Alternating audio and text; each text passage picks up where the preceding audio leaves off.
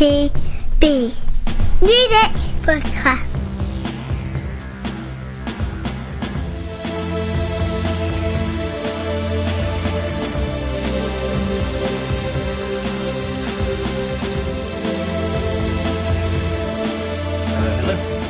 Hello. Welcome to the show. Oh, good. Let me just park that. That's very good. Yeah. Right. Apparently we already have, having just done the pre-podcast discussion. This thing's going to be even more entertaining than usual. So, on this podcast... I'm going to do this more often. Yeah, on this podcast we are reviewing... Well, we're meant to be reviewing 6 albums, and we sort of both are. Unfortunately, they're not necessarily the same 6 albums.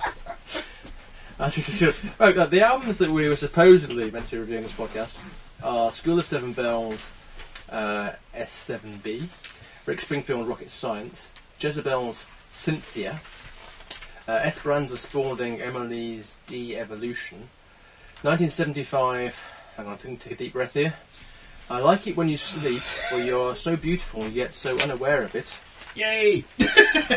and Bonnie Raitt Digging Deep. However, due to some confusion, when we drew up the original list for this, there was a different album on the list, an album which Pete has listened to and reviewed, and which we will get to round about Esperanza Spalding. I love the way you've set that up so it's me that's actually made the error. Yeah, of course. But I digress. Yes. I digest.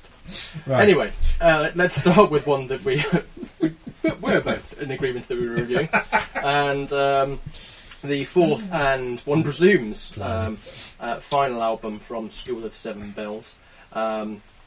For those who don't know, the co-member and guitarist of the band, Benjamin Curtis, died at the end of 2013 after a battle with T-cell lymphoma. And most people thought that was going to be it for the band, but it turned out that before his death, he and bandmate Alexandra De Heza had already begun working on material for a follow-up album to their 2012, I think it was, album Ghost Story, which was one of my favourite albums that year. I remember. And so this album is the final result of those songs the pair had worked on. Was it worth doing? Yes, definitely. I think one of my favourite albums, I think, so far this year. Okay. I found this album at times very moving record, a very deep musically album. It was an album that you know, even after the first listen, I found myself drawn in, and on repeated listening, it certainly rewarded. There's some really lovely touches on here. There's also some and I was aware of the demise of Benjamin beforehand, so that gives it an added heartache listening to it, because you do sort of find yourself thinking, what could have been? But clearly, he's on this record. And he's on this record, even if he's not physically on the record, he's there as a presence. Yes, very much. And so. I think that really speaks to the surviving member of the duo in terms of how she's put this together. It's a beautifully produced album as well, and tinged obviously with sadness, but also a very enjoyable record to listen to. Yeah, I mean, as she says a few times promoting the album, it is very much a love letter from start to finish that kind of lyrically kind of encompasses their kind of whole kind of meeting, becoming a couple, stopping becoming a couple, just carrying on working together as a band, and then clearly the kind of heartache of losing kind of a soulmate and best friend at a ridiculously early age. Yeah, absolutely. I agree with that. I think it's a strong record. Possibly slightly stronger in its first half than second half, if I was being picky. Starts off with a Blaze, which is just kind of perfect, kind of dreamy, ethereal School of Seven Bells, if you're a fan of the band or aware of their music. A Blaze is very much on the money for what you'd expect to hear.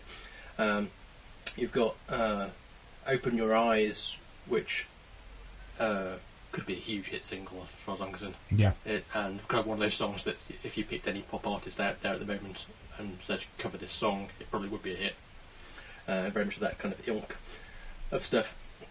As the album goes on, particularly towards the end, as you might expect with the kind of journey and story it's telling, it gets kind of slightly darker and more ballady and slow. Quieter, so the last couple slower. of tracks, Confusion and This Is Our Time, particularly fit into that.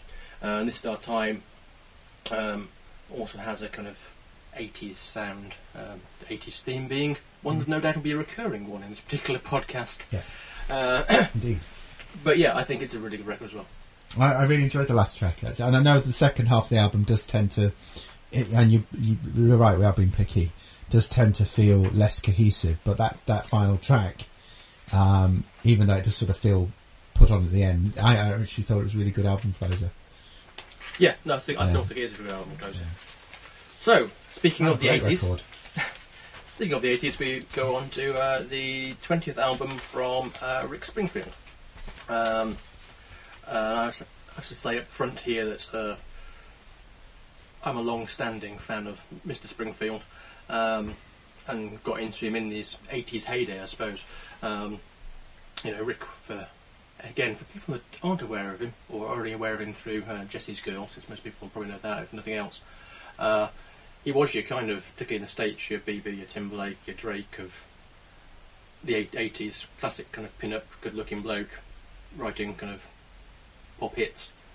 And for me, the pleasing thing about this record is that whilst it's not kind of a classic, it's not kind of a record that's going to set the world alight, there's still plenty of evidence on the record that the man still knows how to write and construct good pop melodies and catchy hooks. So particularly on songs like near the start of the album, Down, The One and Best Damn Thing, particularly good stretch at the start.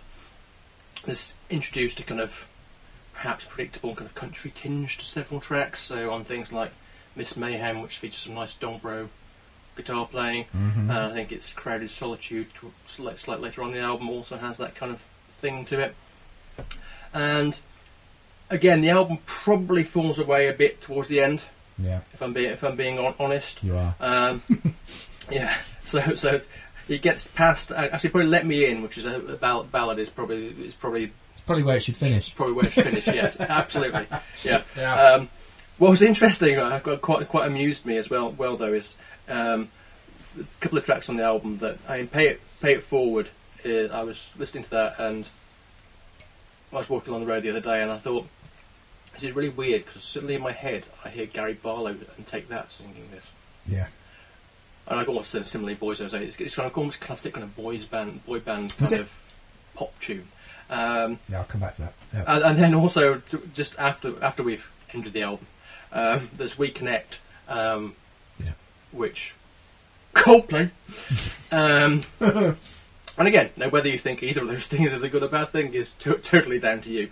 But yeah, so my general feeling about this record is it's good. It's a good, enjoyable pop rock record, which shows that the 66-year-old Rick can still churn out some pleasing pop. I was going to say that the final 3 or 4 tracks do sound like a boy band. In fact, I'd go as far as to say it almost sounds like a different record.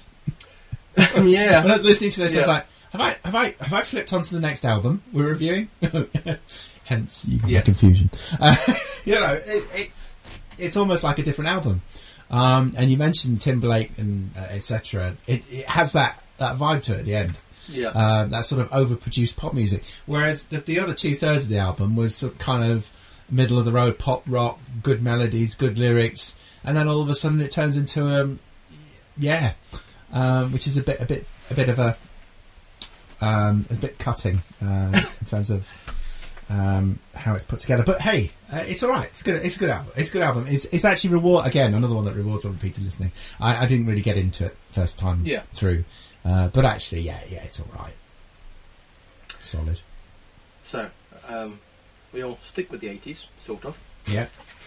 As we move on to the third album from Australian band Jezebels, Cynthia, And this is just for me. I actually saw this band live about 3 years ago. Did you? Yeah, I dragged Die along because I liked one of their songs that I think was on their first album. Yeah. And it was one of those classic things when we were looking for something to do, and it was like, oh, well, this band's. But I think I literally bought the tickets the night before. I think it's like, oh, they're playing. Tickets are only like £12. Let's go. And they were quite good, though. Yeah. But by the by, that's not what we're reviewing. What we're reviewing is them now and their third album. And Cynthia is a pun of sorts. Ah! Yes. Oh dear. But now we know that Pete's missed that, and if no one gets the spelling of Cynthia if you hadn't before, over to you, Pete.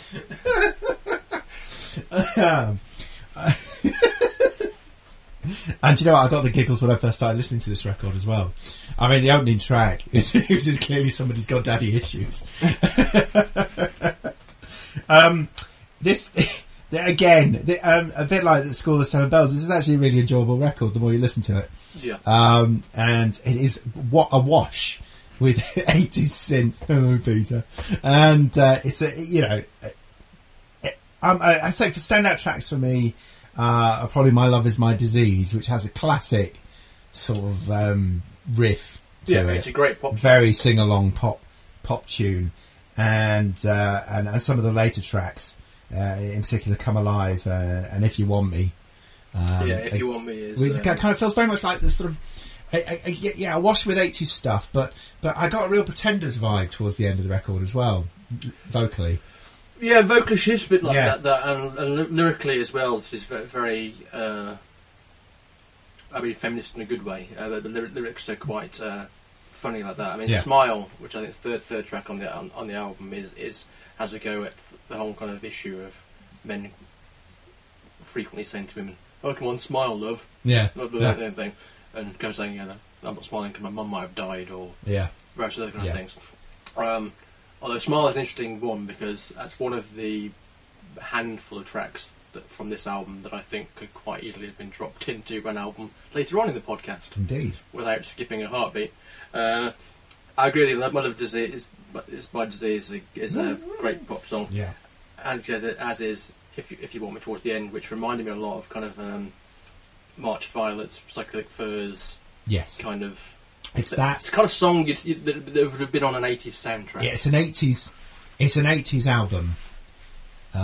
Very much so to the core, and I know it's called Cynthia, but it's more that new wave of 80s rather than that sort of latter day synth pop. Yeah, and Pleasure Drive also features a nice nod to Moving in Stereo by the Cars. Just as you do. As a passing aside. Yeah. No, I really enjoy the record.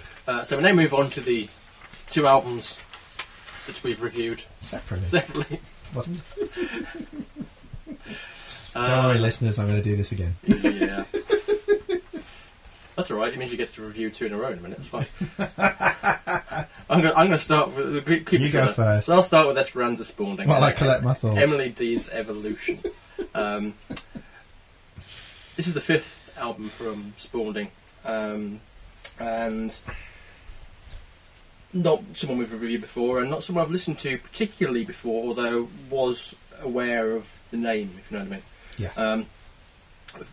Perhaps famously, at least in the music business, even for people that aren't aware of her music, quite a few people might be aware that she famously won the Grammy for Best New Artist in 2011, beating out Florence and the Machine, Justin Bieber, Mumford & Sons and Drake in the process. Oh. And the first artist who was pigeonholed as jazz to ever win that particular coveted award as well. Nice.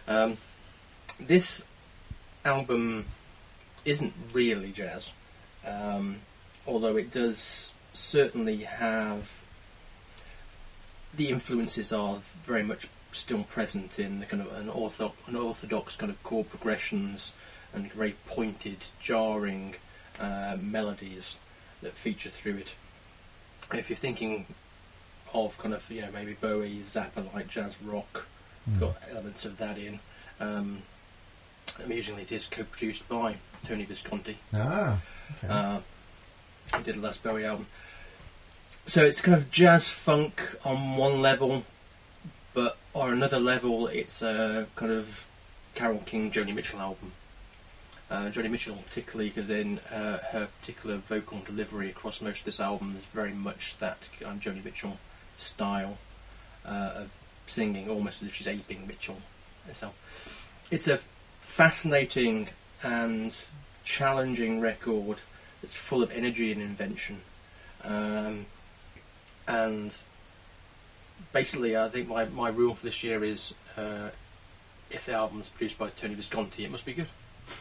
Yeah, and this is just a great record that gets better and better with each listen. And also, she's a really fantastic bass player. Band are really tight.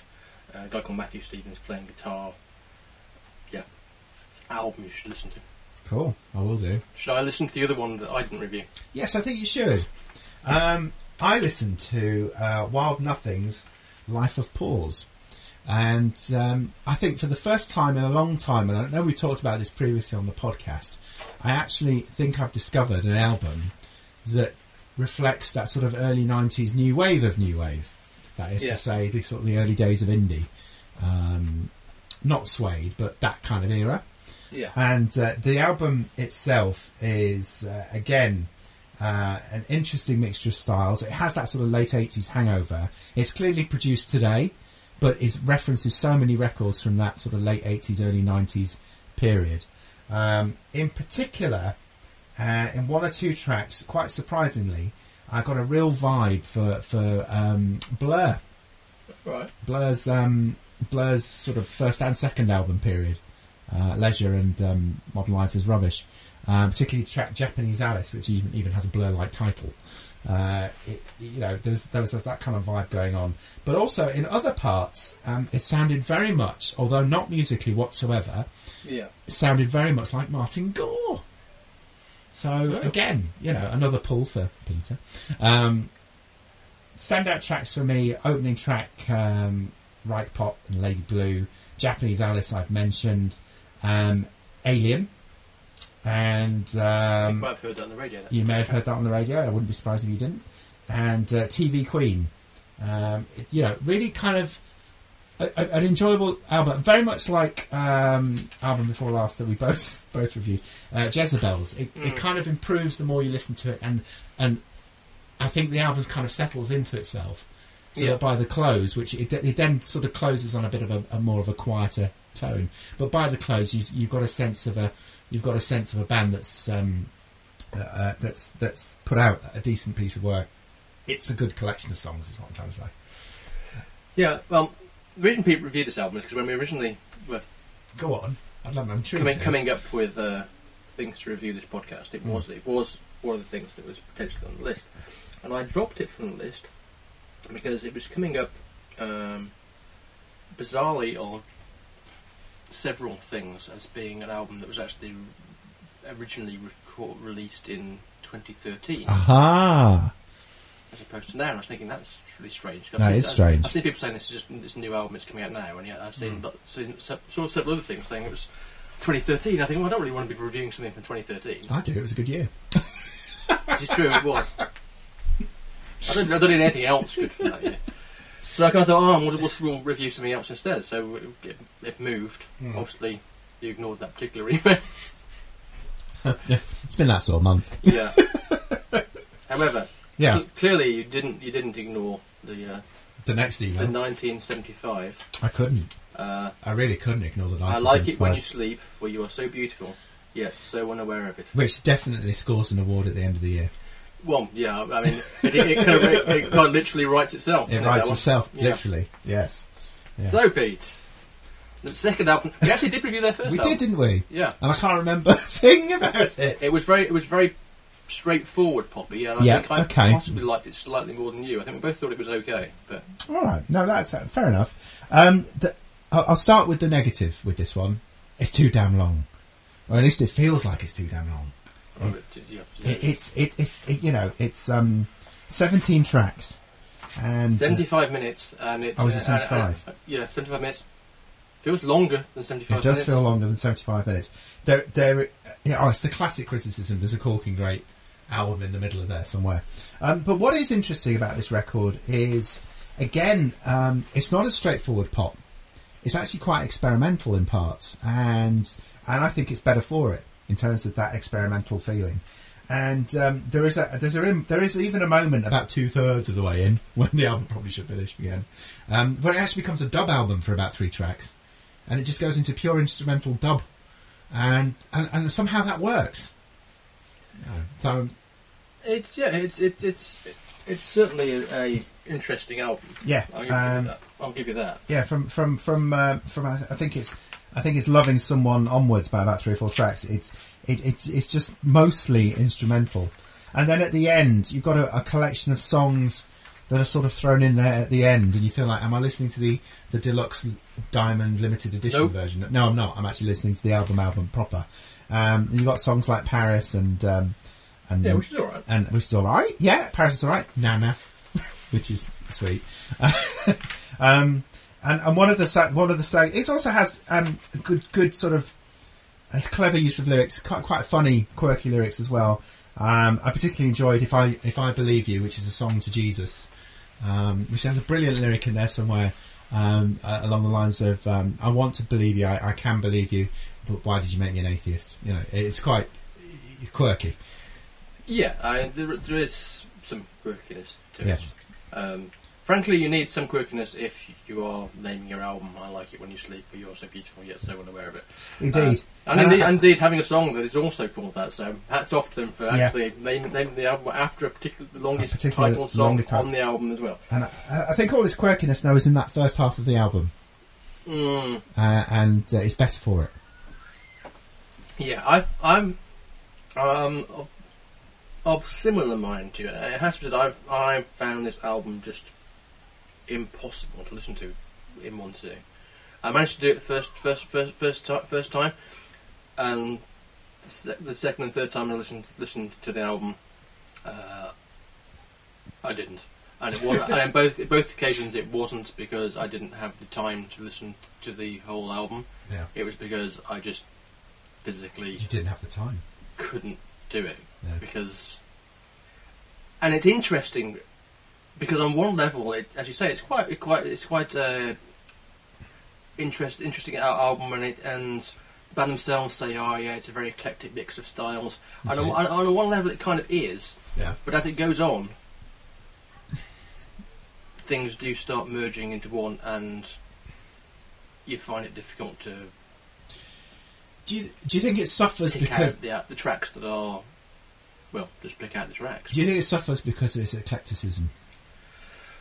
No, I don't think it suffers from its eclecticism. I think it suffers from just the fact that it's just bloody long, and there's something about the way it's produced that just makes it feel even longer than that. I mean, as you said, there is an interesting eclecticism because the album starts off, and you're straight into "Love Me," which is the lost track off side 2 at the end of Peter Gabriel's "So" album.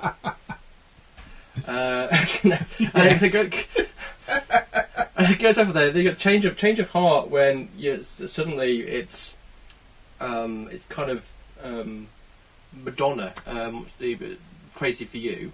Yes. And yes. And across the album, there's a whole kind of she's American. Yeah, Patrick Leonard, Arif Martin kind of production kind of sound going on, which is fine. It's great. It's great. But as you say, so you've got all that kind of stuff, and then you've got "Lost My Head," which, for all intents and purposes, is a My Bloody Valentine song. Slightly less fuzzy, slightly less loud, but it is. And then "The Sound," which is a great pop song, which I think is the current single. Yeah. And so there's a lot to like on the record. Yeah. But this is one of those occasions where I think I would literally just have to cherry pick out the songs that I like. It's like, well, and have on a separate playlist, because I can't imagine actually sitting down and listening to this whole album again. It's the classic. It's a classic. It's the album. It's the album for the digital generation. Sorry, let me try that again. Digital generation. There is your pick and choose album in there. There is. I believe there's a good album in there somewhere. There is a good album in there somewhere. Yeah. It's just it's kind of lost a bit. So we finish You mean we're not done? With our second 66-year-old. No, we're not. So he's explained to us earlier on, 66-year-old. We have Bonnie Raitt, also with, I think, also her 20th album. So 66-year-olds and 20th albums, go figure. Similarly to Rick in some ways, an artist that for many years was probably kind of ignored mostly over in the UK, was very much someone that was highly thought of in the States and highly thought of in perhaps critical circles over here, less than your average puncher in the street kind of thing. But I think that's definitely changed over the last 10-15 years or so. And on the strength of this album, you can kind of see why. It's a kind of, it's one of those kind of effortless records, and I mean that in a nice way rather than as a criticism. Very much a kind of old school and kind of R&B, and by that I mean traditional rhythm and blues as opposed to modern R&B. Great musicianship, some great heartfelt lyrics, solid singing, couple of interesting covers, so Shaking Shaking Shakes, which is a Lost Lobos song, and perhaps even more surprisingly In Excess's Need You Tonight, which gets a total makeover, and suddenly thinking, it suddenly sounds like it always should have been this kind of bluesy R&B number as opposed to the way it sounds what it was. In Excess. So there's a lot. I think there's a lot to like on this album. I managed to listen to it twice. Ran out of time. I probably will listen to it again because there is enough on it that's made me kind of think, this would be a nice kind of just kicking back and chilling kind of record. And I'm sure that if you're already a Raitt fan, that you'll rate this highly. Boom dish. Sorry, and I did just think of that. That wasn't pre-prepared. That's still no excuse though. Sorry. Okay. How do I top that? I completely agree with what you're saying in terms of it sounds like it was just a pleasure to make. And actually, just to get some musicians in the room, let's just churn out an album. It sounds great. And it does sound great. I genuinely mean that. It wasn't an album for me, if I'm honest, which I am. To me, it's just felt like another collection of country-esque songs without that sort of momentum that some of the other country albums that we've been listening to recently has. That may sound like harsh criticism. I don't mean it to sound like harsh criticism. I'm sure she'll survive. I'm sure she will. But to me, for me, it was more middle of the road. Okay. In terms of it. I mean, perfectly pleasant album to listen to, but not one that I would have repeated listening to. Although I have to say, I agree with you completely. I thought the Need You Tonight cover was really good. Yeah. Possibly one of the standout tracks on there. I think it is. Yes, I think it is. It's because it's kind of such a surprise when it kicks in. You think, what are you going to do with it? What is you going to do with it? What you going to do? And you think, actually, okay, I see. Yeah, like it. Yeah.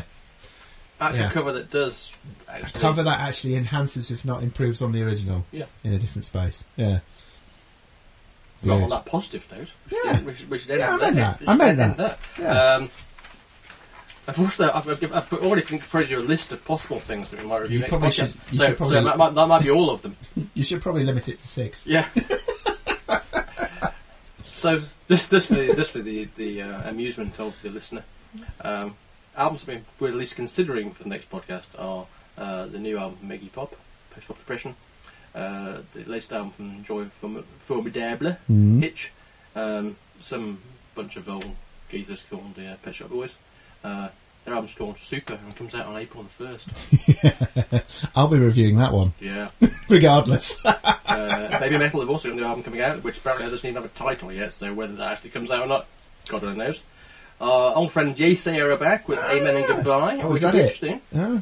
Because clearly we loved an album and then we were kind of, we were really about that next album. Not really. No. So it'll be interesting to see if they can pull it back. Yeah. Deftones are back together and got a new album out called Gore. Wow, okay. Parquet Court's new album. Their last couple of albums have been very highly critically rated. Yeah. And the PJ Harvey album, which was kind of made pretty much at Somerset House, wasn't it? With people invited along to join in the sessions and sit in the sessions during last year. Comes out as well. So, probably at least one of those will be in the next podcast. Excellent. Until then.